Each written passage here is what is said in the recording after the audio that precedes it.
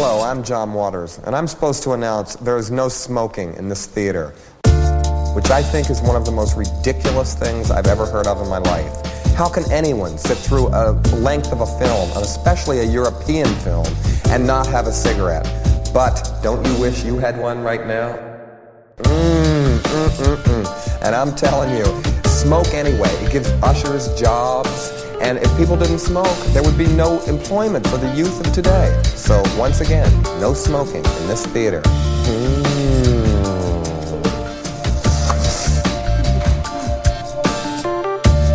Thank you very much for listening to Try Love, a literal roundtable podcast where we talk about movies we saw or people we met at or through the Trilon Cinema in Minneapolis, Minnesota. You can find them on Twitter at Trilon Cinema. You can find us on Twitter at Try Love Podcast. My name is Jason Daphnis, and you can find me on Twitter at Nintendoofus. I'm Cody Narveson. A fortune teller told me I'd strike it rich by 30, and you can find me on Twitter at Cody_BH. I'm Harry Mackin. And now that I've said it twice, I can't take it back. You can find me on Twitter at Shiitake Harry. And I'm Aaron. You can find me on Twitter at RBPlease. You can pretend that I just sang the entirety of the song as tears go by for my quotation. In Cantonese or in English? In English. Jason, if you could just kind of insert just the entire 4-minute song, I think there. I'm making a note. I'm making a note. Yep, thanks. And you know who it is joining us again today for our first in a series starting the new year. We have Jenny Ackerson joining us. Thank you very much, Jenny, for being here. Thank you so much for having me. And imagine that I'm doing this in a slow motion sequence, please. Thank you so much. I'm on Twitter, Ackerson Jenny. Wait, everybody. I'm waiting for the slow motion sequence to finish. All right, now we can start the podcast. Today, we are speaking about As Tears Go By. I believe this was Wong Kar-wai's debut film, right? As part of a series on Wong Kar-wai that's playing virtually at the Trilon.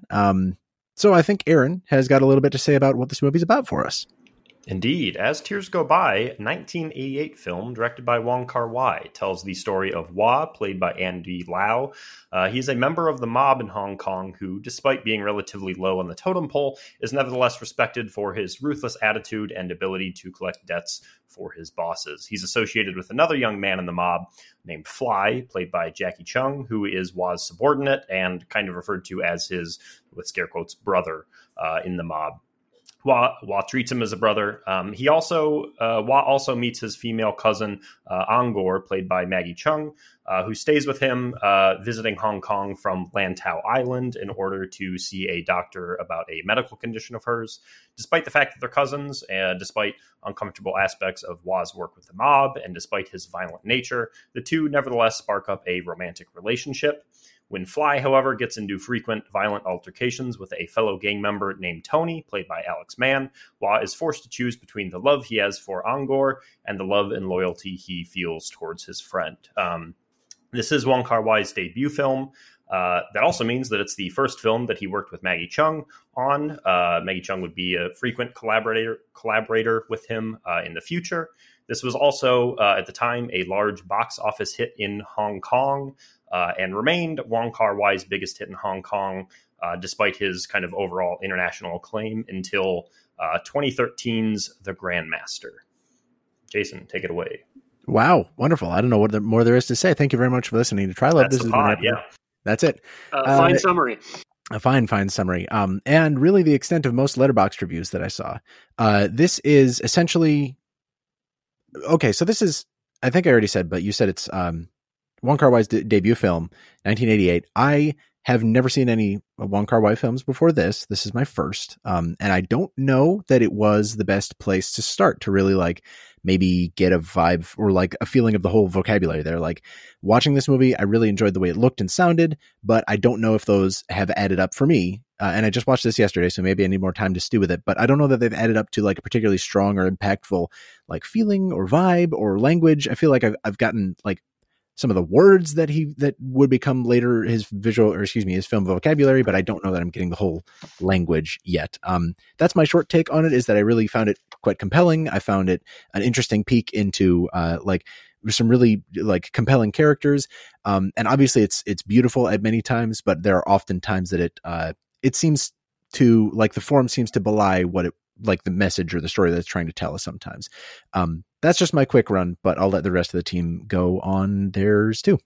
Yeah, I would just like to say, sorry to interrupt the usual format, Cody, but I'm super glad that we have Jenny on now because she's a big Wong Kar-wai stan. That's one of the reasons why I wanted to have her on, and I also am. And so it's going to be super fun to hear the perspective of somebody who is already familiar with Wong Kar-wai versus a new perspective. And I think that's what makes this movie super interesting, is the fact that it is sort of an unusual place, ironically, to come in. And so maybe we'll sort of talk about that as we go, as much as we talk about this movie, if that works for you, Jason, and everybody, because I'm really interested in how a relationship with Wong Kar-wai that's pre-existing can affect your understanding of this movie, because it really affected my understanding of it, I think. Yeah, no pressure, Jenny, but yours is coming up. No pressure. Yeah, very well said, Jason and Harry. I guess I don't know what I expected from Wong Kar-wai's directorial debut. I've seen a few, but not all of his sort of biggest hits. But this felt raw in the sorts of ways that I usually align with directors' first features, in that we can see some things that they lean into and perfect later on in their careers, things that they become a little more well-known for. Wong Kar-wai has had a few different cinematographers that I could see over his most celebrated works, and I also haven't seen and re-seen enough of them to draw any substantive conclusions about his camera work. But when the camera in As Tears Go By was still, I felt it evoke a certain fondness for its subjects that I've come to associate with his movies. It stands out in a good way. I especially appreciate how he creates and shows clutter, cluttered apartments, cities, hole-in-the-wall diners. It's in these areas that I find myself remembering some of each of his movies that I've seen, their most beautiful moments happening. And that was the case here as well, when Andy Lau's Wah and Maggie Cheung's Angkor start to connect in Wah's shithole apartment. I've also come to expect great music drops, and As Tears Go By delivered in that regard as well. I thought the 80s synthy, moseying confidently around a city music felt like it pretty well ingrained the story in a specific time, but I also thought it just worked, and the Take My Breath Away usage kind of floored me. It felt like a shout out that should have yanked me from what was happening in the movie, but it also felt like it was appropriately earned. I imagine how much this movie works for a person hinges upon how much you buy into the arguable A plot of the story, which is Wah looking after his mob underling Fly to bail him out of trouble and try to keep him in line. Those scenes with Fly were the times when I did feel yanked out of the movie most, in a story where characters are making sense, to me anyway. They feel well defined and everyone's saying sensible things and making narrative appropriate choices. I couldn't really get into Fly as a character or like a fulcrum for plot. He's the character who is very, very nearly a literal cartoon at times, and who perpetually doesn't learn from his mistakes and drives most of, if not all of, the film's conflict. And it felt to me he needed to be redeemable in some way, and I never quite thought he got there. But as always, I'm willing to concede that I could have missed something. But yeah, I think overall I enjoyed my time with this. It seems to me, hot take, that Wong Kar-wai has always had a good idea of how to at least competently make movies. Like, it's by no means the best thing he's made, I'm sure, but if this is our floor, then I think we're in for some good times with this Wong Kar-wai slate that we've got ahead of us. Yeah, Cody, I think you characterized that really well. I think that this is, for me, like maybe a 3 or 3.5 star movie that is absolutely a 4.5 star movie for me. Like, personally, that maybe doesn't come as a surprise for people who know how I feel about Yakuza movies and crime movies and like movies about big emotional men making big stupid choices because of how emotional they are. This is it's Wong Kar-wai's movies have always been bigger than their stories for me. He has this understanding of the emotive interior spaces that his characters traverse, and how those spaces are affected by the media that they consume and the worlds in which they inhabit, and how they feel about their relationships with one another, that really define who they are as people and what they want. And it was really fascinating for me to see him playing in the space of like a triad movie template, to make those or to sort of experiment with his early understandings of relationship and self-identity and the interaction between those two things. You had mentioned, Cody, that you didn't get into Fly as a character. I think that's a fair criticism, but for me, the aesthetic of the world and the sympathy of the camera that you already mentioned more than makes up for that, and sort of becomes an understanding that the movie conveys to you, and almost a seduction. Um, like Maggie Chung's character Noor, that's probably a mispronunciation, but she's our frame of reference into this world and into this movie, and she's sort of seduced by not just the main character, Wa, but by the world itself, Hong Kong itself, and what Hong Kong represents. Those things are all the same to her, and then we see the sort of dark foil version of that in Fly, and so by coming to understand her seduction, we also understand why Fly became the way he was, and that's all stuff that is very genre, right? It's very boilerplate in a lot of ways. And in a lot of ways, this is a very boilerplate sort of crime drama, melodrama even. But I think it just really, really works for Wong Kar-wai's sensibilities. And it's wild to see his sensibilities come out so well formed in a debut.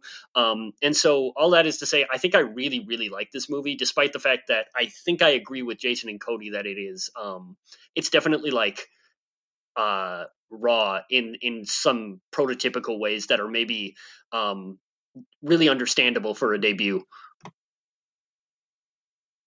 Yeah, I don't know. I think I am probably more down on this film than the rest of the crew that have spoken so far. I think I generally, boo. I don't know. It's an interesting debut film, right? I don't want to solely look at it through that perspective. I think that's kind of a boring thing to do. That being said, I haven't seen other Wong Kar-wai films. It is a kind of very noted blind spot in my film watching career is a dumb word, but you know what I'm saying. I have not seen other Wong Kar-wai films, so analyzing this as a debut film is kind of a way to do it. Also, maybe a little silly. But that being said, Wong Kar-wai is an incredibly famous director who I think his style is very well known. Even if you haven't seen his films, I think that if you read enough shit on the internet and whatnot, you're kind of familiar with what his style is, or at least what it's typically portrayed as. You know, I guess if I was going to respond a little directly to what Harry said, I think that, you know, a lot of people have said that this movie is, Harry, you said it's sympathetic. I think a lot of people say that Wong Kar-wai's style in general is romantic. I guess that remains to be seen. We have a bunch of other films to watch of his. To me, it didn't come off as especially romantic or sympathetic. It came off as more melodramatic. Or at least it comes off as sympathetic until it turns into melodrama. And when it turns into melodrama, I find that it often doesn't work that well. I think that my best reading of this movie is it's a filmmaker struggling to kind of work out a lot of the stuff that maybe he would go on to do better. That's, I don't think, fair for me to say because I have yet to see those films. But you know, that's what everybody says. So I guess I'm willing to give him kind of more shots down the road. I think that one of the other things that a lot of people say about this film, I mean, it's the second line on Wikipedia. Every single Letterboxd review says that it's in comparison to Mean Streets, Martin Scorsese's film, third film, Mean Streets, and kind of the one that helped cement his style. I think that's an interesting comparison. Later, Scorsese would become more detached and critical of its subjects. And I think that Mean Streets is not as critical as a film like Goodfellas or even, you know, recent film, The Irishman. I think that this replaces a lot of the sympathy from early Scorsese films or a lot of the detachment from later films with this kind of romantic feeling. I think that there are times that works. Like everybody talks about the phone booth scene. I think that scene does really work. I think that there are thematic concepts in this movie about Lantau Island being this kind of reprieve from this bustling city life that reminded me a lot of what we saw last year with his Motorbiker Island, the Obayashi film. You know, I don't even dislike the tonal shifts that I believe Cody brought up earlier. I think that that's an appealing aspect of this film. I just think that at times the content of those tonal shifts is kind of very weirdly handled. So I don't know. I kind of came away very mixed on this. I hope that this is a film that grows in my mind as I watch further Wong Kar-wai films, and maybe it's just that it doesn't have a place yet. And maybe as I watch more, maybe it will kind of fit into a shelf somewhere, and I'll look back at it more fondly. I guess to add on to what Aaron is saying, I also came out of this pretty mixed, having just so much affection for Wong Kar-wai, but it was really incredible to see that he had so much of his shit figured out on this first movie. So much of his trademark of slowing down and having sketchy camera movements like across the room, insane canto pop needle drops, and then also just his like visionary use of color throughout the different moods, a lot of reds and kind of a tealish blue green happening as well, and just like flittering between the two. But yes, I agree. It's like overall a little bit more of a melodrama than it is like evoking any sort of romantic ideal about what a Hong Kong or gangster lifestyle might be. But it feels extremely like, as Cody said, like a really high floor for someone to start with. And he was able to get Maggie Cheung, who's already quite popular by this time, on his first movie. So I guess I'm just really interested to see that. The other male leads were also canto pop stars at the time. I don't know. Apparently everybody's an actor and a singer. So, but it's just that this is like a star-studded cast for his first kind of parallel storyline film, if you will. But basically I really loved seeing where Wong Kar-wai was able to jump off and have such a clear vision for the rest of his filmography as well.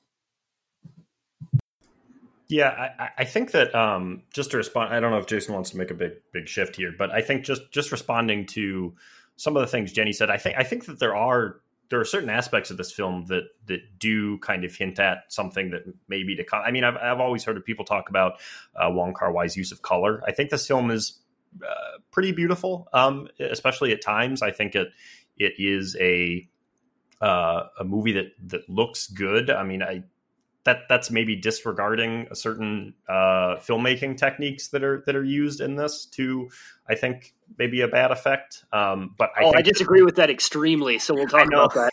Yeah, I guess the issue with it's very rare to watch a director's debut film first, unless you are, I guess, doing what we're doing, where you're watching a lot of them, if not all of them, like in order, right? Like chronologically. It's very rare that someone watches Blood Simple first if they're going to watch a Coen Brothers movie, right? They've seen The Big Lebowski or they've seen whatever. It's very rare that the first Spielberg film someone sees is Duel, right? Like that's a weird thing. I guess that when the debut films from great directors that I really appreciate are films that maybe they feel rough around the edges, but that kind of rough, scrappy attitude is something that kind of contributes to the overall product. And I don't feel like that's on display here. I feel like the scrappiness that I see here is like scrappiness around like the writing and the characterization that just, it feels like it's just not done as well, if that makes sense. Harry, sorry to make you respond to that directly, but no, it's okay. I mean, how would you know? How would you know, dog? You haven't seen any other fucking Wong Kar-wai movies. Well, the difference is that when I see something like Blood Simple, like, yes, it's not as polished and refined, but like it's still so tightly written. Oh man, I'm gonna make you really mad. I like this movie considerably more than I like Blood Simple. That's a personal taste thing, but yeah, I know. I guess I want to respond to something that I want to clarify, I guess, what I meant by sympathetic, because I think that I didn't characterize what I meant by it very well, because I actually agree with you that I don't think that this movie is necessarily sympathetic towards its subjects. I think it's doing something that I actually really admire about Wong Kar-wai's filmography generally, which is that the camera itself and the point of view is deeply engaged with the emotional state of its protagonist in such a way that we very much live inside of his perception of reality and the perception of reality of the sort of melodramatic, hyper romantic, hyper emotional states that these characters live in and have to live in as a part of their lifestyle, which is why the sort of maybe infamous slow-mo effect that I believe you were probably alluding to as being ineffective actually really works for me, because that is a deeply sympathetic effect to me. It's like directly depicting what he is feeling and how it's supposed to be coming across to him in this way. And I think I can agree with you that it is melodramatic. Maybe even pejoratively, but I think that a certain element of melodrama works for a story like this, a story about sort of stripping away the veneer of masculinity and posturing in order to portray it for what it is, which are people who desperately want to be something other than what they are. Fly at one point says that I would rather be a hero for a day than live as a fly for my entire life. That's sort of the log line for this entire movie, I think.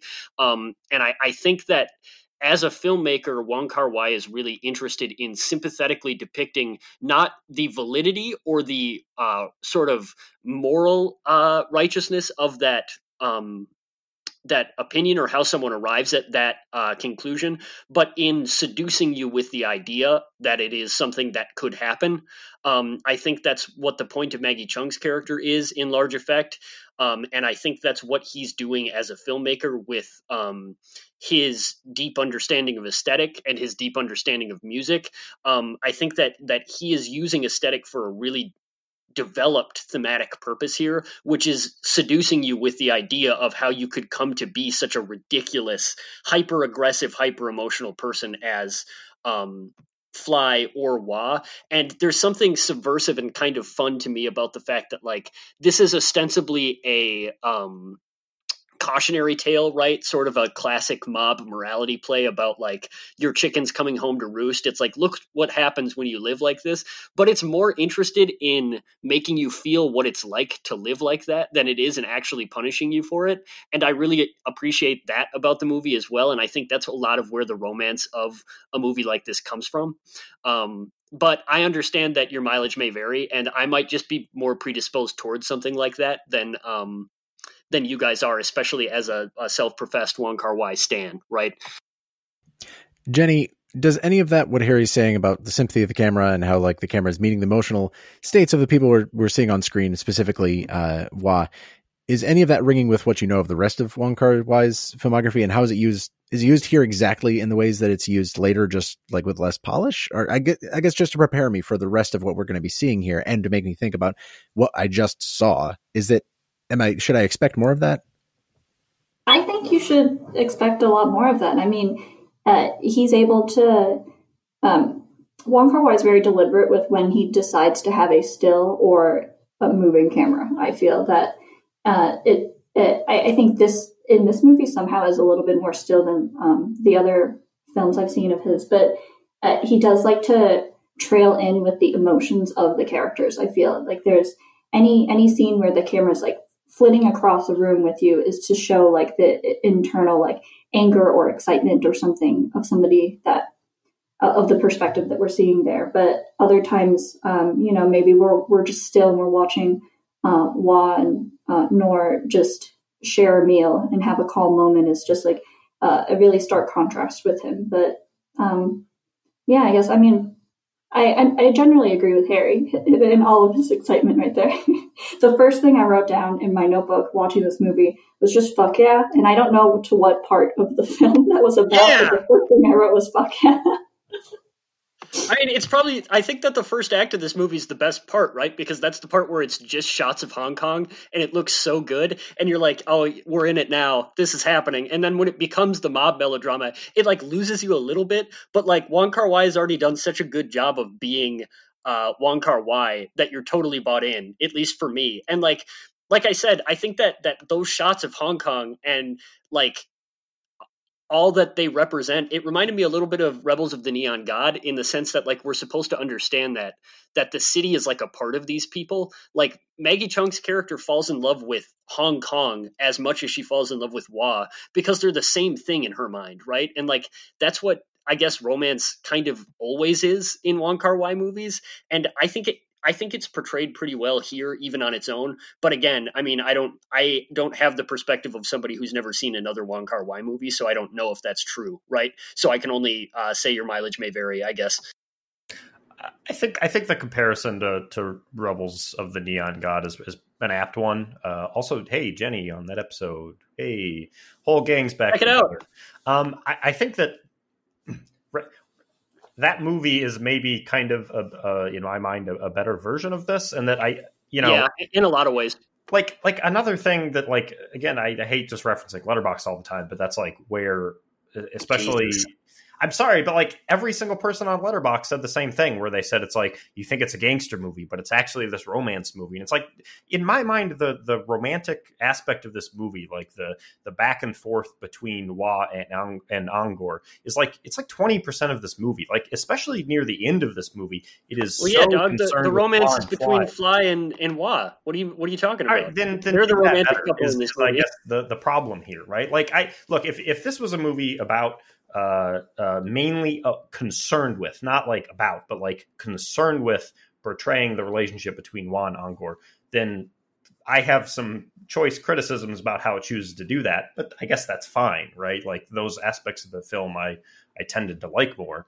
But this movie, especially on the back end, spends the vast majority of its time mostly focused on Fly, and I think that is just like a worse part of this movie. And I think it's like kind of a shame, because I think I do agree that the first half is stronger. And I think I was generally more on board what this movie was doing in the first half before it turns to this kind of crime revenge story. I don't know. Right. So that's kind of how I feel that this is a very first feature film, rough around the edges. It's in the storytelling, because this movie is billed as having parallel storylines, but really it's actually just like one fully integrated story that goes back and forth between a romance and then a story about gangsters. But I think that's how you'll see throughout this entire world of Wong Kar-wai that he does improve, is he either takes the chance to fully separate different parallel stories happening, or it becomes one more linear story. So maybe if we think about the way this is billed, is that Wah is not he's a main character of one story with Noor, but that Fly is the other main character. And it's not Wah's story overall. He just happens to be two connecting elements. But yeah, and towards the middle and end, when we're just kind of flipping back and forth, constantly getting pager beeps to like go back to Kowloon and then Lantau Island, it just feels like I couldn't really relate to that method, and that felt more clumsy to me in this. Yeah, that's definitely fair. I think a lot of our discussion so far has tracked as far as like my experience with Wong Kar-wai goes, and my experience with As Tears Go By. The way that that Maggie Cheung's character is sort of like she's like our entry into this world. And then the camera sort of mimics what Wah's perspective, like that romanticized view of this lifestyle, is like. And then what Jenny said about like the distinct choices of like when and how to film action and when and how to film stillness, like all of that.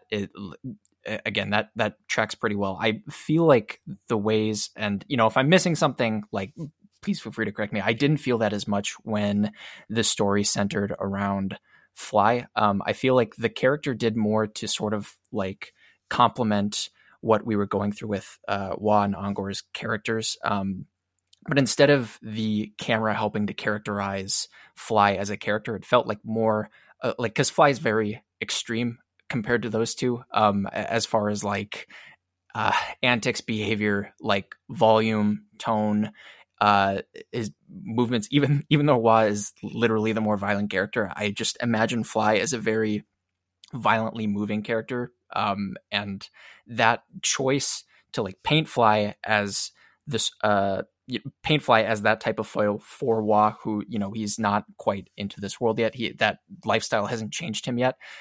That was like a fair choice, but not one that came full circle for me. And a lot of Fly's characterization was just with the camera on him, seeming, pulling antics in a pool or snooker game, whatever that was.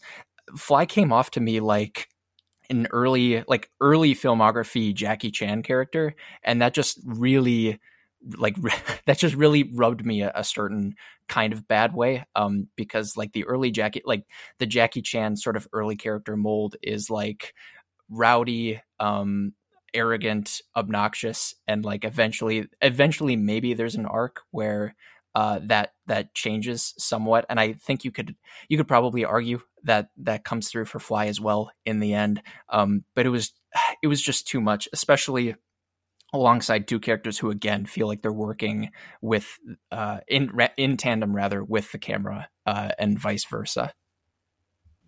I'm glad you brought up the comparison to Jackie Chan in Fly's character. Jackie Chung, I believe, is that actor, and I felt that too. And I hadn't really like cordoned it off in my mind to Jackie Chan's earlier works, where I forget which Jackie Chan movie I watched, but I felt like anything before like Police Story, he's just kind of being an asshole and sort of getting his way about things. And I read that a little bit into Fly's character. It's not a very sympathetic way to look at the character, but I think it's more his performance than actually how the character's written. I think it's his sort of like his physical acting makes me think does the eye thing.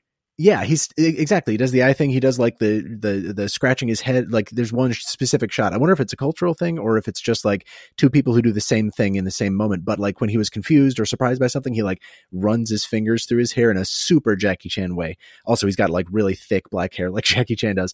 But like I wanted to make a pivot, and I want to make sure that Harry didn't have any final thoughts about what Cody said before we do that. I want to talk about Fly more and Fly's relationship with Wah more, and particularly how Fly is characterized, because I think it works better for me than it worked for you guys. But I want to talk about what you want to talk about first, Jason.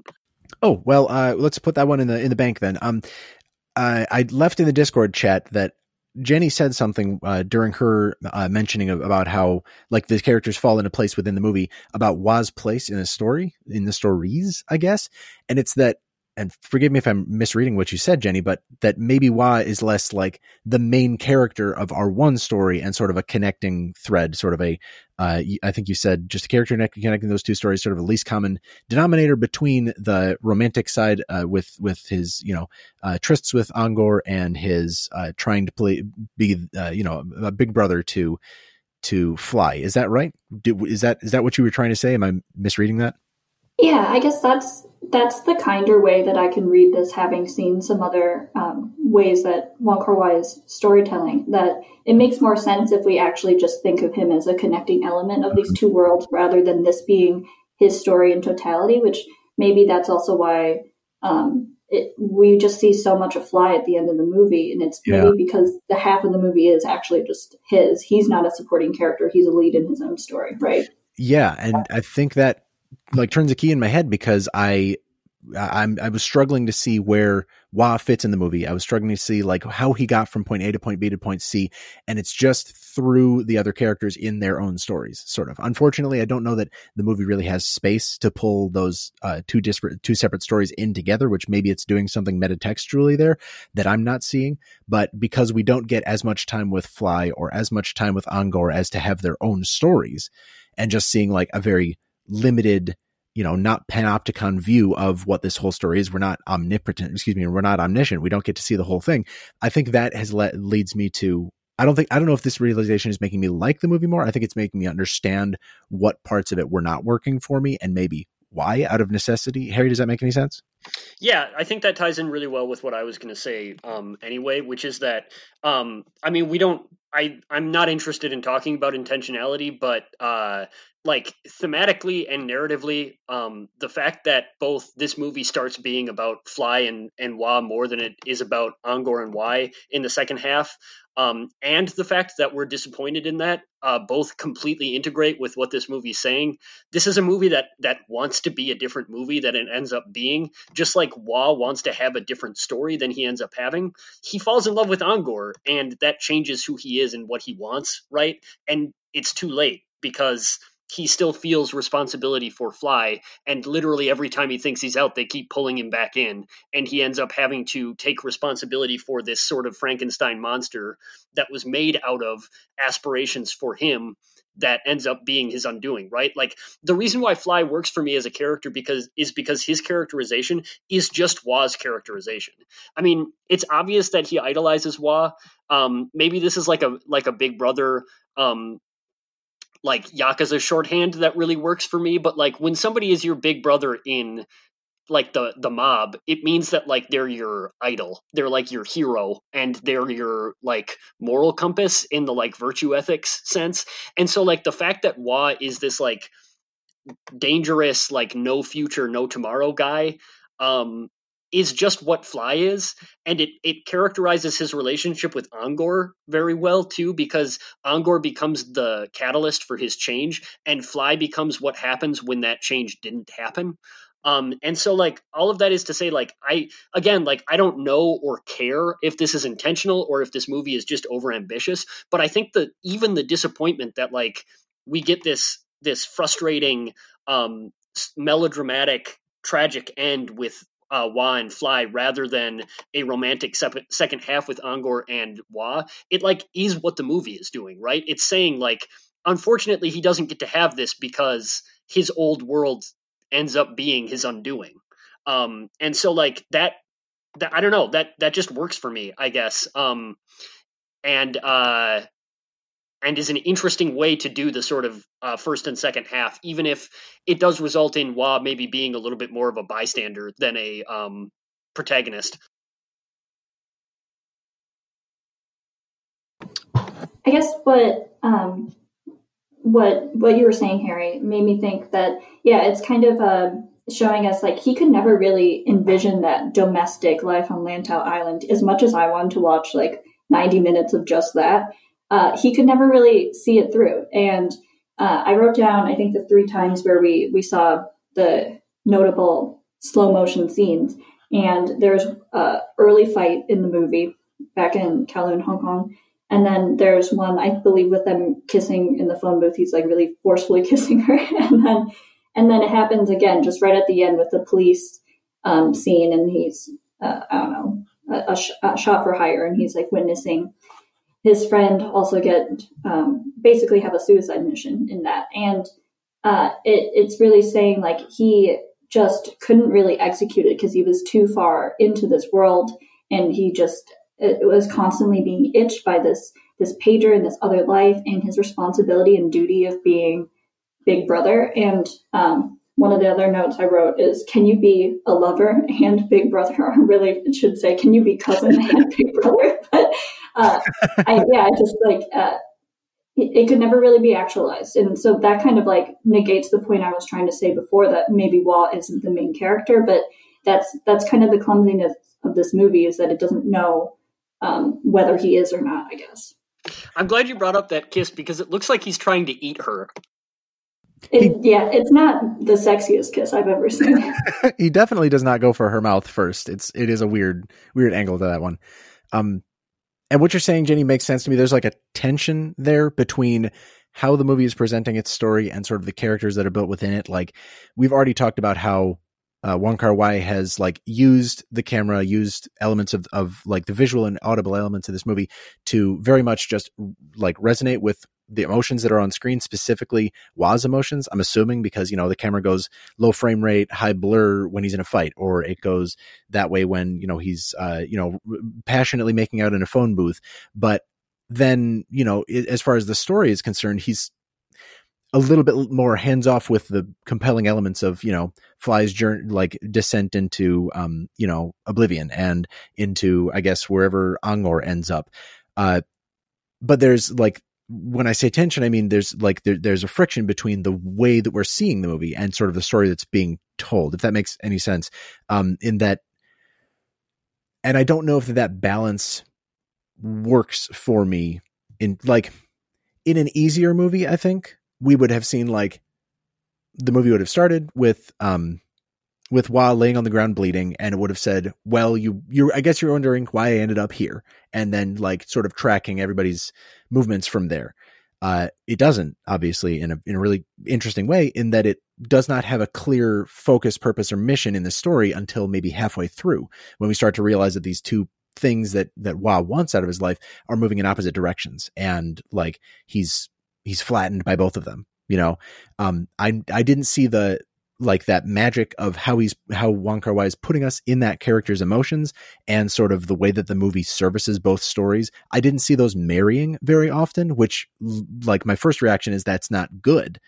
And I don't know if that's just a function of how the movies are made and like the style, or if it is like legitimately that it wasn't very good. Cody, Aaron, you have any thoughts? Not necessarily. I mean, kind of, one thing I'm hung up on, which is sort of, I think, living in the shadow of this conversation. I wasn't as stuck to like the balance of like the connecting threads. I think we alluded to earlier, like the layout of Hong Kong and like the visualization of that city early, and like furthermore, like seeing Maggie Cheung take trips on a boat, like mapped things out spatially enough for me that like that just something clicked, and I was like, oh, this is a line that Wah is kind of moving along, and this just like spatially makes sense, and therefore that like just because of how my brain works, that clutter I guess didn't hang me up too much. I guess like throwing somebody else into this mixture, because we've been talking about Wah, Angkor, and Fly. There was a moment because Tony is this sort of mob enforcer who's like sort of under their umbrella, and I got to thinking, because he was one of those characters, I guess, going along with your like how like what is going to be the focus of this story.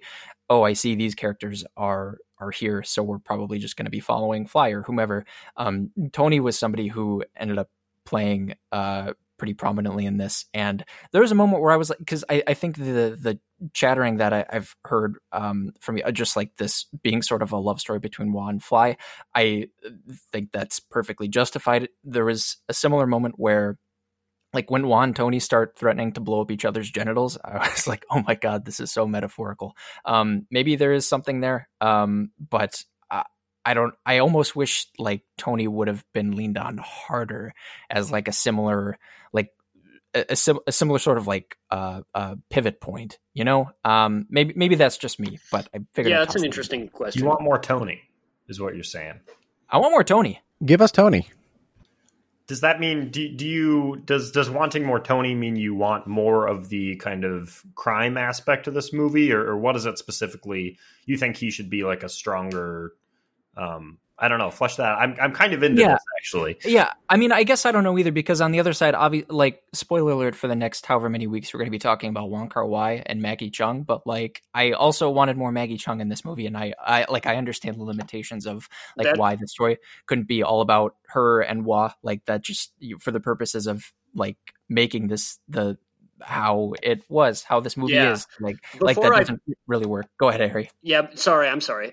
Before I play defender on this movie too much, I would like to say that I actually agree with that point. I think that Maggie Cheung's character is maybe the biggest weakness, in that like I didn't really get a great sense outside of shorthand why she cared so much for Wah and what he represented to her. They kind of try to do it, but I don't think it's totally successful. But go ahead, Aaron. Actually, interesting point. There is a book that I have called At Full Speed. Oh boy, which is a collection. Look, all we reference from a references standpoint on the show is Wikipedia. I'm trying to bring in outside sources, trying to academic. Yeah. I used to reference books all the time, and then we did more episodes of this, and I stopped reading books and I started watching movies. That's there true. You go. I've had this. Someone on Twitter like 4 years ago said, "Hey, there's this book called At Full Speed. It's a collection of writing on Hong Kong cinema, mostly action cinema, but Hong Kong cinema in general. You should check it out." And I looked online. It was like weirdly expensive, but I was like, all right, I'll buy it. And I hadn't opened it until recently. And then I was like, hey, I bet they have something about this film. And they do have a full essay on Wong Kar-wai. There is one sentence in this entire essay about this film specifically. But a number of things that they kind of note. The first is that Wong Kar-wai is really he's kind of notable for really working his actors very hard. Maybe not like Kubrick levels, but like working them very hard. His excuse for this is that the filmmaking style of Hong Kong is very quick and fast. They typically don't have the amount of time to luxuriate in a world or with a script that is you would in developing films and in other areas of the world. They have to shoot them very fast, and there's often a lot of films being shot in the same area at the same time. So he instead like stretches out the day and does multiple takes in a row, often very extensive days of shooting. So that kind of ties into his shooting style, and specifically in regard to Maggie Cheung. Honestly, I was a little. He supposedly did not like the way that she was delivering dialogue in this movie. I don't know. This was not her first movie. She had directed, or she had been in a number of movies before this. But he said specifically that she was quite expressive facially and with her body movements, but he didn't love the way that she was delivering dialogue. So he said, so I cut the majority of her lines in order to concentrate on her actions, on her most intimate bodily movements, and her performance became excellent. I think that, I don't know, maybe that's the right choice. Maybe it's not. But I think that does kind of speak to, I think, maybe some of the issues with her character, where I think if she was able to vocalize more about who Hua is, right? Because I understand why he is attracted to her. I think we are given the context for him just based on his private relationship. Yeah, you do. The issues he's having in his personal life. I think that for her, I think we kind of have to assume that as this kind of big city bad boy, maybe he's attractive in that manner, but it's never explicitly said. It's said explicitly once. There's one scene that is a great contradiction to what you're saying. I'm not saying I disagree with you, but I would like to point out that that first night he pins her to a wall and shouts at her about how she should never talk about how he broke up with a woman again. And then the very next day, she cooked him dinner or cooked him breakfast and is like much more obviously flirtatious with him than any other point in the movie. So like there is a pretty clear like established visualization of that attraction. But wait, are you saying he liked being yelled at? I think so. Yeah, more or less. I know that kind of sucks, but like I think she's into the fact that he's an asshole a little bit. Here's the I've had like a point that I've been trying to get down just kind of in the background of my head for a while. I guess this is how I'd sum up some of the issues here. I don't have any problems with films portraying messed up relationships, broken relationships. We haven't even gotten to the fact that they're cousins. I'm going to leave that into the background for a little bit here. Portrayal of kind of off-kilter relationships is something that happens in film. Okay, that's fine. I think an issue that I have is that I understand what the film is doing, utilizing Angkor in relation to Hua. Like, in regard to how Angkor is used as a character for the benefit of Hua, I understand that, right? I think that this is a kind of callback to a very common theme, specifically in crime films, mobster films, whatnot, which is the idea of this kind of rural area and by extensions, the people from this rural area representing this break from the modern life that these characters are swept up in, right? I think that the most notable example of this would be The Godfather, when Michael travels to Sicily. And I think that there is a very large theme there about kind of the history of crime and the history of this ethnic group that maybe this film has, maybe it doesn't. I can't speak to that too much. That kind of same theme is kind of satirized or kind of taken a look at from a meta standpoint even further in The Sopranos, when Tony travels to Italy kind of in a similar manner. That is like a common thing in crime film. I just watched that episode. It's great episode of The Sopranos. One of my favorites. So I understand like what her character is doing in service of Hua. I guess the problem is that it's not really a two-way relationship, and that's not always like a bad thing in movies. Like I used to kind of be against that. Like I used to kind of feel bad when characters were used specifically to an end. I've kind of done a 180 in recent years where I think that the only purpose of every single character in every movie is to whatever end the movie is trying to get to. I think the problem is that it feels very one-sided here. And I feel that like her character is kind of let down by that choice, if that makes sense.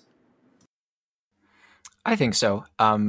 Just piggybacking ever so briefly on the sequence that Harry mentioned, and as I'm thinking about this, I'm not quite sure what it adds, if anything. But the night when Wah comes home, he pins Angor up against the wall, and he, says these things. Don't say those words to me. There is like a very brief shot where Angor's on the couch looking in at a hole in the wall through at Wah, and he's looking. I wouldn't categorize him as like angry, maybe upset.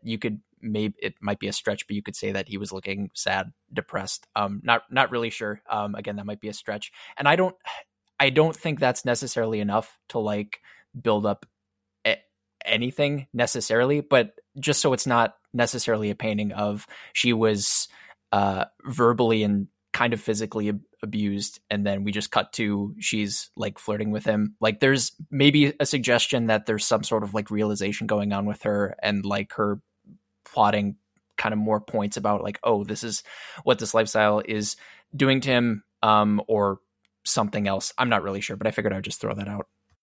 Yeah, I mean, I think I half agree with what Aaron's saying. I think that Angor is let down by the end of this movie, as we've talked about, because it becomes more about Fly and Wah. But she has an arc, right? I mean, like when we're introduced to her, she's wearing a face mask because she says, quote, her lungs are malfunctioning, unquote. We get the sense that she's a very meek sort of country girl. Her hair is done in a certain way that is to make her look younger. She comes off as very young. She comes off as much younger than Wah. Her process, particularly in the first act to the second act, is a process of her coming out of her shell.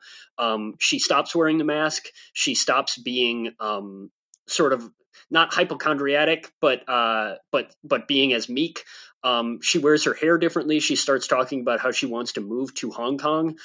Like I said early on, I think she is as attracted to the idea of Wah and the idea of Hong Kong as she is to Wah himself. I think in this movie, as in a lot of Wong Kar-wai movies, those things are all the same thing. She's as attracted to an idea of herself as she is attracted to Wah. And I think part of that is about being attracted to the lifestyle, which is interesting and like problematizes the whole thing, right? Because it suggests that even Wah's dream, right, that he could fuck off with her at the end of the movie and maybe become this domestic person, which he never really sees, that might be impossible because it's not what she wants either. Which is sort of interesting, if not redemptive for her character, then at least sort of problematizing, right? In some ways that I kind of like. Yeah, I think I generally agree with that. Just to provide a little bit of context here, Lantau Island, the area where she is from, it's the largest area in Hong Kong. It was at the time of this kind of film's production and filming and release and whatnot, primarily a collection of kind of small fishing villages. Starting in like the 1990s, it started being increasingly developed as China was going through kind of similar changes. I believe now there is an airport not on Lantau Island, but like right next to Lantau Island. There is also I believe a Disney World or a Disneyland there now.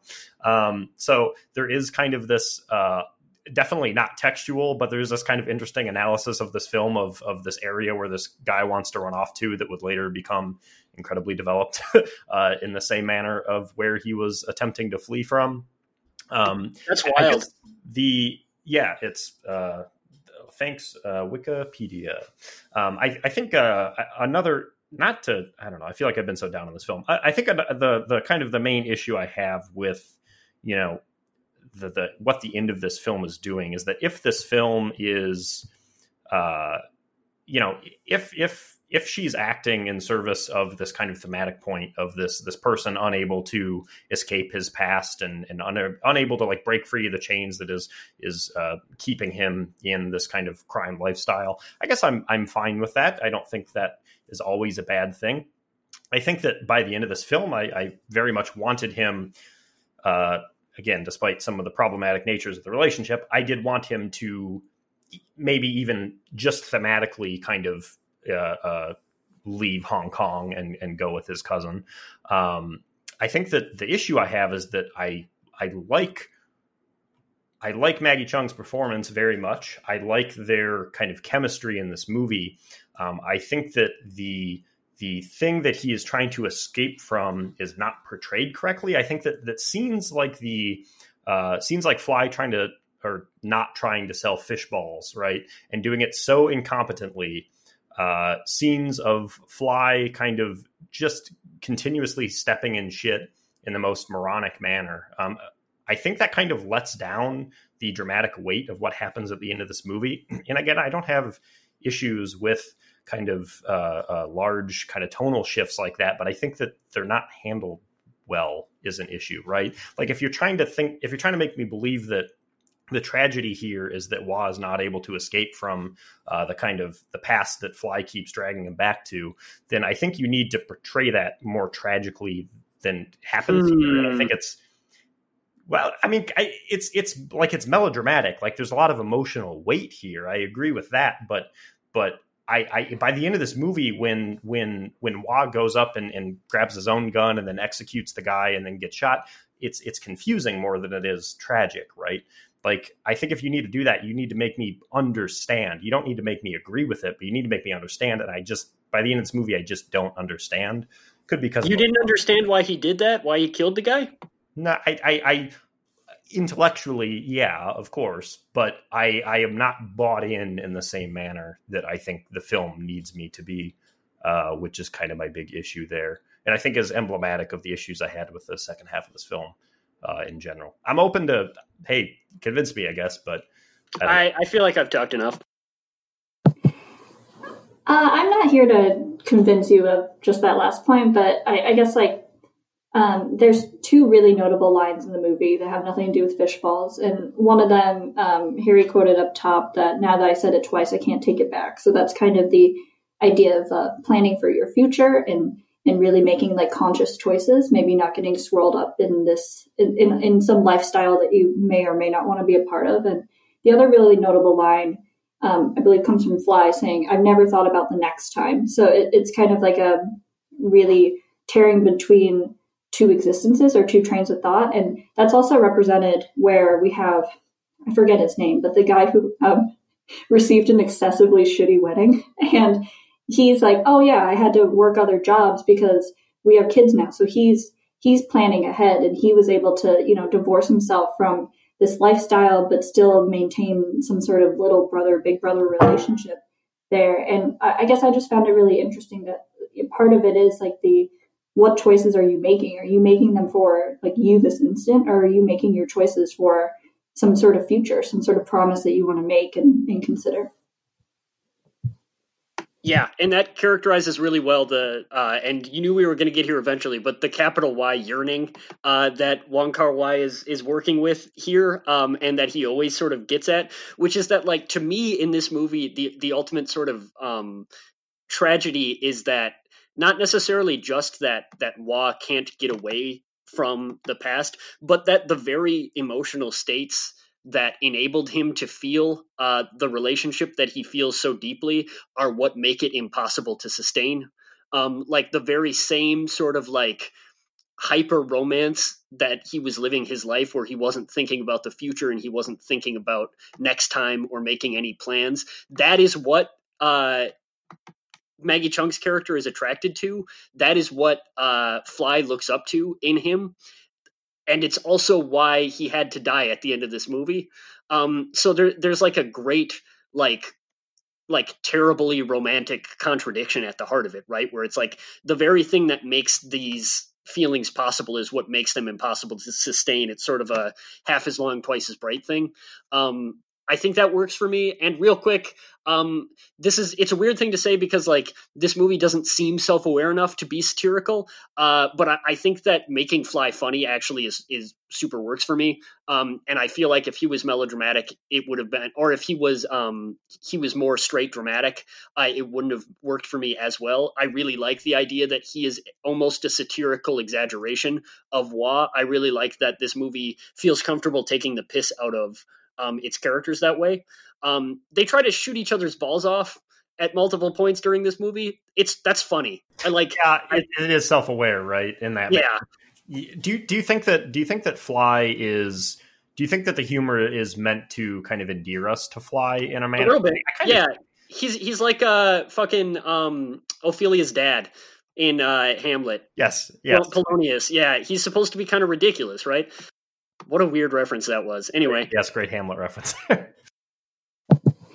And I think also that gives us a nod to what you'll see from Wong Kar-wai in the future, is that he does insert this absurdity or humor into like what could be rather dramatic otherwise. But yeah, Fly is just like just so absurd of a character. I didn't feel very sympathetic despite how funny a lot of his movements were, but I guess that's sort of where I left off with that. He's like a Sopranos character, right? Like, Aaron, you made a really good comparison, but he's like Christopher, where it's just like, Jesus fucking Christ, this guy. Like, he's trying to sell fish balls and he can't do that without like hiking up his pants and trying to look like the coolest dude on the block. At one point he says, I can't sell fish balls, I have to live here. It's like, shut the fuck up, Jesus. It's like the ahead of its time.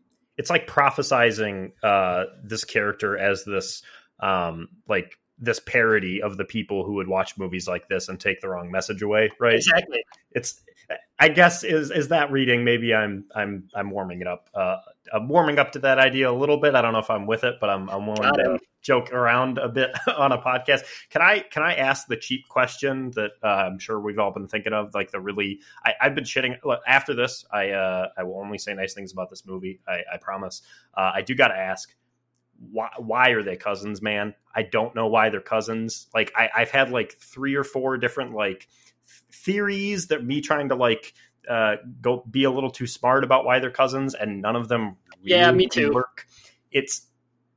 This movie would half a star better if they're not cousins immediately, right? I think it's just more like my mom has friends that I would call aunt, but they're not related to me. So then thus their children, I think it's just a matter of title. I don't think that they are literally related by any means. So it's like the Big Brother thing, literally. Yeah, I said it's like how Big Brother is a title. Yeah. Oh, that's wild. But at the beginning, they said cousin enough times that I have just learned to accept that, they're probably not related. So it's fine.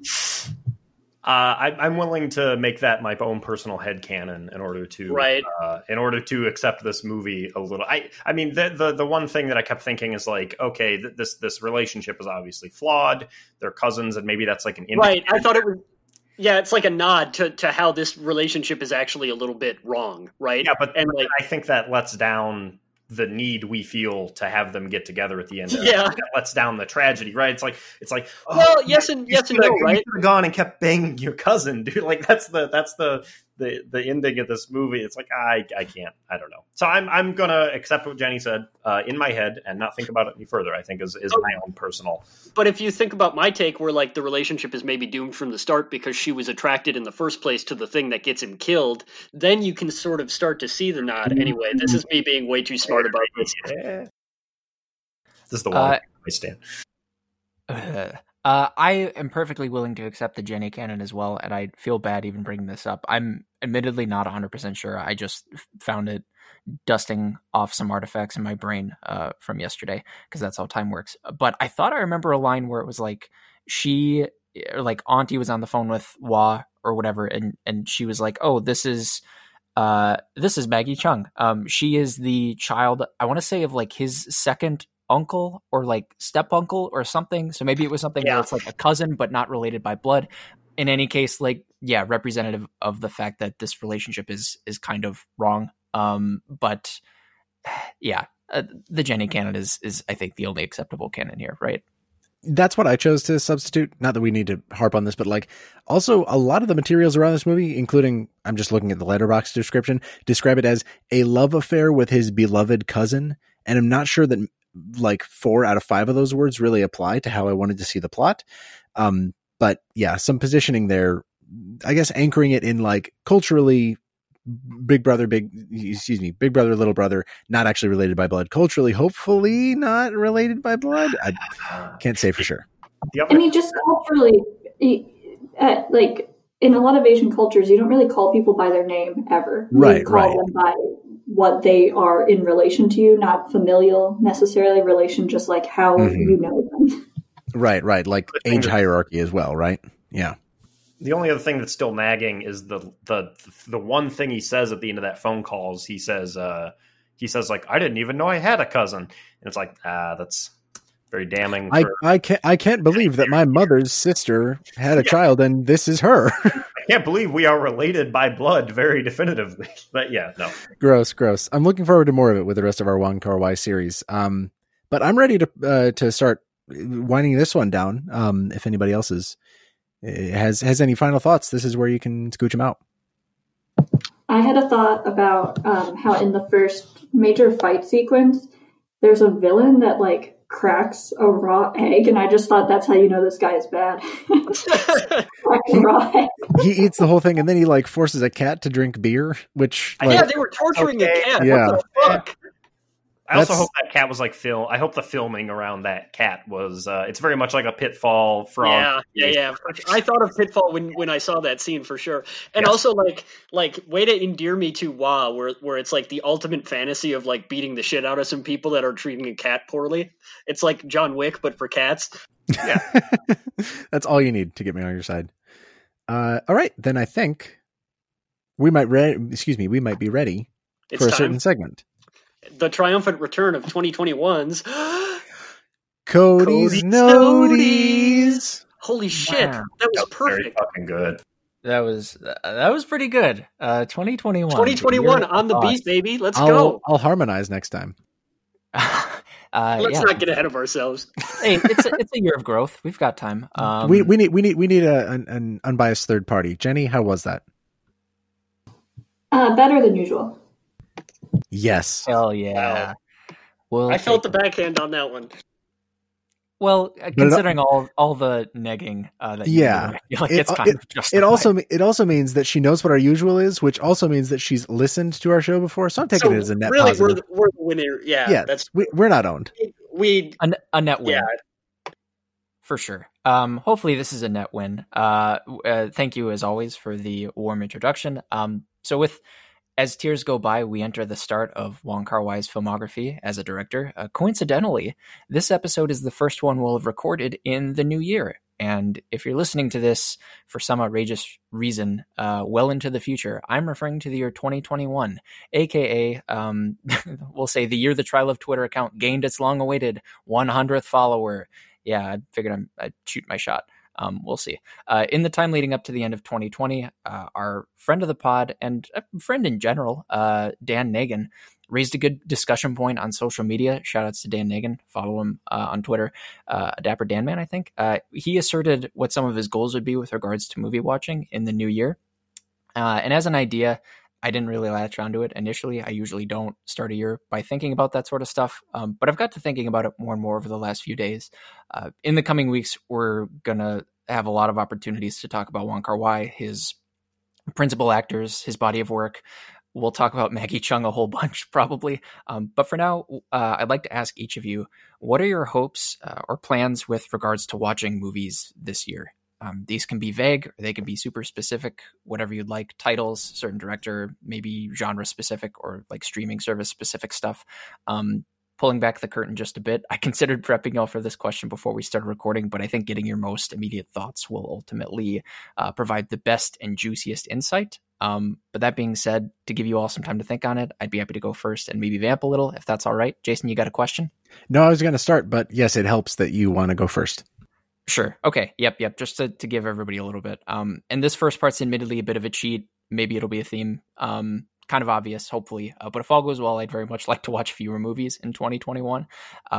This is not by any means unique to me, but the ways in which my lifestyle and other hobbies have been affected the past, 10 fucking months. I've really overly used this time to watch more films. I don't want that to necessarily continue. Cody, how many movies did you watch in 2020? If you're comfortable letting us know. So I'm thinking back to a conversation I had with Jenny, I think on the 30th of December. She pointed out, I want to say 616. And that was after that, I watched 3 more. So I want to say the final count was 619. I'm not a gamer, so I don't have that to fall back on. In any case, I don't want that to replicate this year. And I know that's not entirely up to me. I intend to at some point start mentally preparing myself to engage with others in ways that don't involve me sitting on my couch looking at a Video screen. game.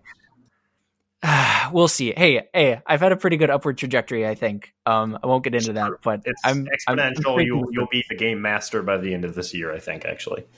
Yeah, we'll see how that goes. But having said that, in the meantime, I hope to remain diligent in the meager ways that I've tried to structure my movie watching in isolation.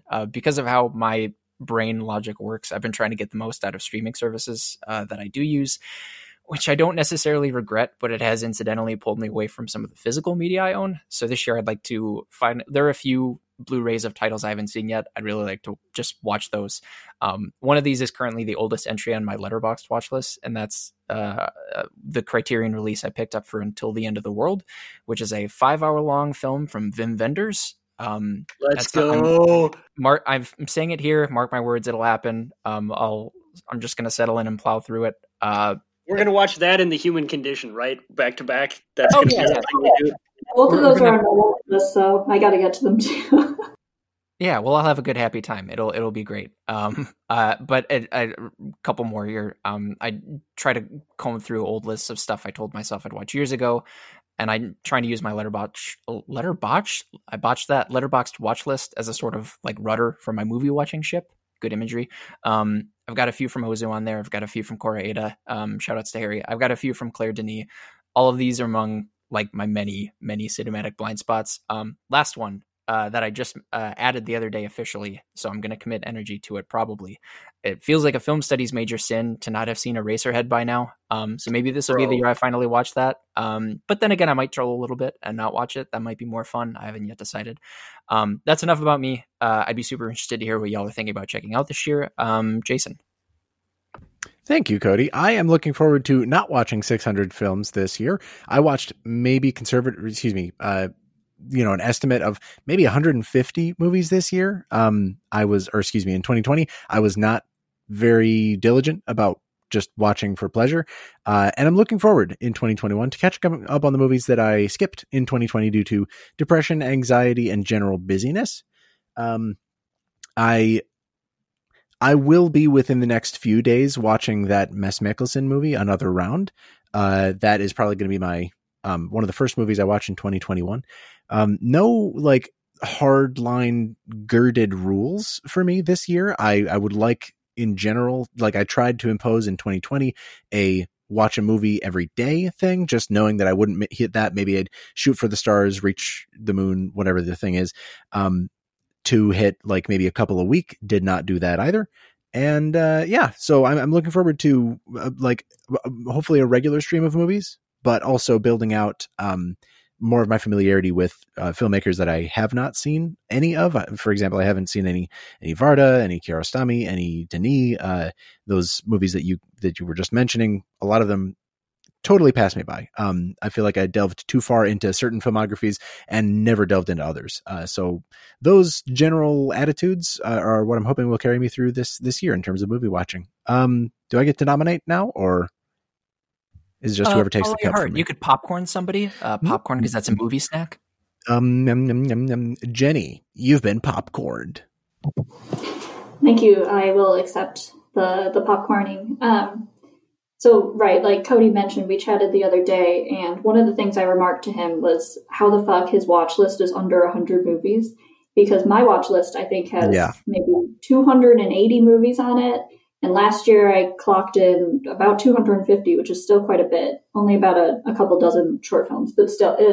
So what I would like to do is make meaningful progress on my watch list and make it not such like a daunting thing that I carry with me all the time. But another movie related goal is that I just want to spend a lot more time and have maybe I'll come up with a number, we'll see. But I'm studying Korean language and I want to watch more Korean films so I can see what my comprehension is.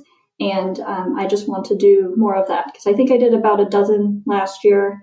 And it's a really like interesting, active form of movie watching for me because I'm thinking about the use of the dialogue and I'm thinking about grammar structures and I'm thinking about words that I do or do not know and just like idioms in general. And that's been really fun and a little bit slower of a process because then I go back and rewatch certain scenes and trying to understand like is there more formality in their tone, or is this person speaking casually in this respect? Because Korean is a language and culture of a lot of hierarchy in tiers.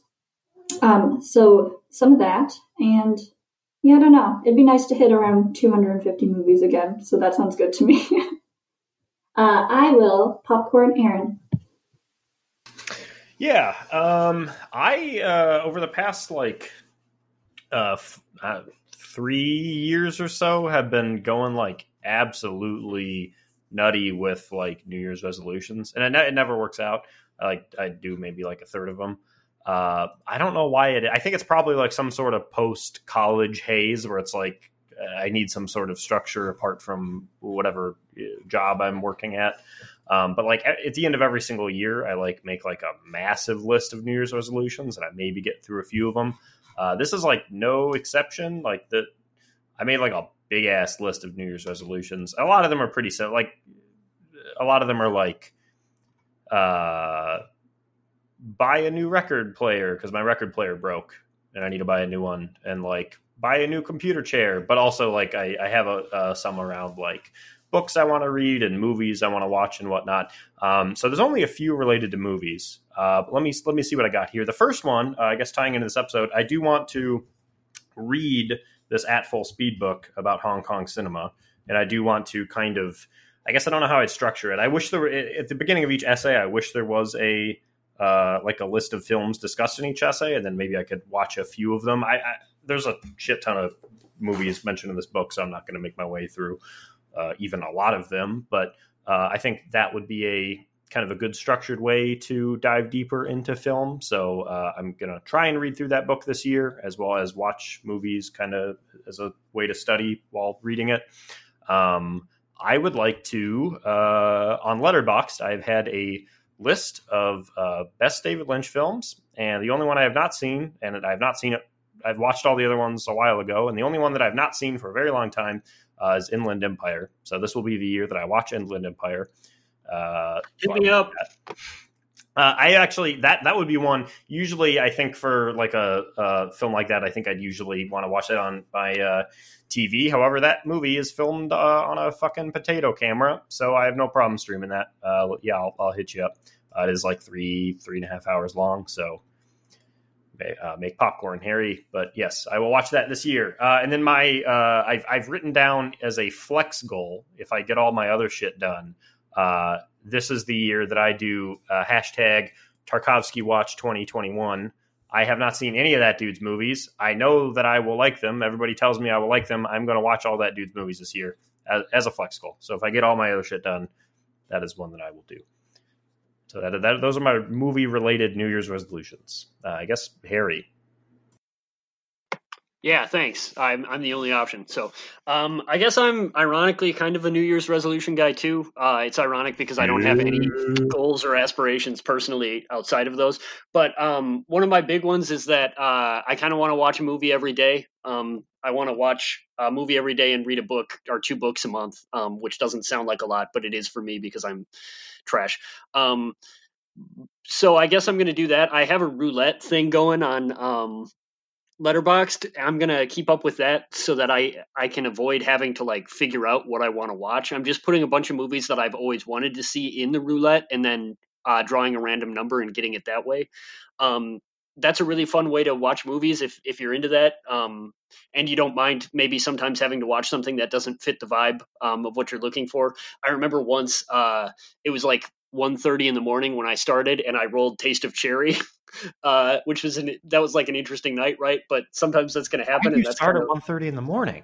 I don't know, man. I don't sleep at night. Yeah. I often start a movie at 1:30 in the morning too. So You're all sick. Yeah. I also want to game less. I think I've played approximately 75 to 80 movies worth of Yakuza, including several movies worth yesterday. So maybe less of that and more of movies. So yeah, that's about what I've got. I'll keep you guys updated, I guess, on how that goes. Jenny, you forgot your other New Year's resolution, which was to be on more movie podcasts. I never said that, but I would like to talk about Wong Kar-wai with y'all. Shut down. I guess that's sort of a Rashomon situation. I don't remember this at all, so leave me out. Well, then I think, is that the finale of Cody's Noties for first of the year? Yeah, it was so wholesome. Thank you, Cody, for the noties. Of course. Thanks, y'all. That was very earnest and honest. That was awesome to hear kind of where everybody's at. I do not intend to keep anyone accountable for anything because who needs that? But everybody here is on Letterboxd and I look forward to see what everybody gets up to very much. So that will be very fun. One of my resolutions is it's not a resolution because I already watch my Letterboxd feed with a magnifying glass. So I will keep doing that, especially with y'all. Wonderful. I'm looking forward to that too. This has been our inaugural episode of the new year, proper episode, and our first in a series of Wong Kar-wai films playing at the Trilon. We covered As Tears Go By, 1988, and we'll be going chronologically, I think. I guess we have yet to decide, but we'll just follow that. I'm kind of losing my train of thought here. Follow us at Trilove Podcast. Follow the Trilon Cinema at Trilon Cinema, and go to trilon.org for all sorts of cool things and cool ways you can support them, including getting a pass to watch all of these movies online, virtual streaming, and to be updated on when they're able to open again for in-person showings and merch you can buy and all sorts of cool things. Yeah. Jason. I know. It's falling apart. Yeah. I got a lot. My name is Jason Daphnis. You can follow me on Twitter at Nintendoofus. Oh, wait. I should thank one last time Jenny Ackerson for being on our podcast. Yeah. Woo. Thank you for bringing me back on the pod. I am ecstatic to talk about, he became one of my favorite directors the second I turned on the first movie of his, so wow. That's kind of where I'm at with him. But, yes, I am on the internet at Ackerson Jenny or Jenny Ack on Letterboxd. Wonderful. I hope to have you on again after the series as well. But until then, I'm just going to drop again. My name is Jason Daphnis. Find me at Nintendoofus, whatever. Whatever indeed. Well done, Jason. Don't worry, it's still early in the year. But supporting what Jason said earlier, our intent anyway right now is to run through these Wong Kar-wai movies in the same order that the Trilon has been highlighting them through their emailed newsletter. So if you are not already subscribed to that, you should do that. There are a lot of good nugs in those emails, like the things that Jason already mentioned and many more. But stay tuned for that, I guess. I've been Cody Narvison. You can find me on Twitter at Cody_BH. Hey, Jason, what's going on, pal? Do you want to talk about it at length here on the podcast? It seems like you're sort of going through something. We're here for you.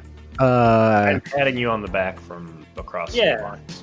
My arms are stretching up like Mr. Fantastic, going through your window very creepily and touching your shoulder. Oh God! Can God! I see them. Oh, I feel them. Oh my God! He's got a gun. When did you learn shiatsu? It's gonna be okay, Jason. What is your name, and where can people find you on the internet? It's gonna be okay. Yeah, just it's not your fault. Jason's not mad at his names, man. It's gonna be okay, man. What if I want it to be my fault? What if I like to be pushed up against a wall and screamed at, Harry? I've been Harry Mack, and you can find me at Stocky Harry. I'm Aaron. You can find me on Twitter at RBPlease. Yeah, I know. I'm Mr. Fishballs.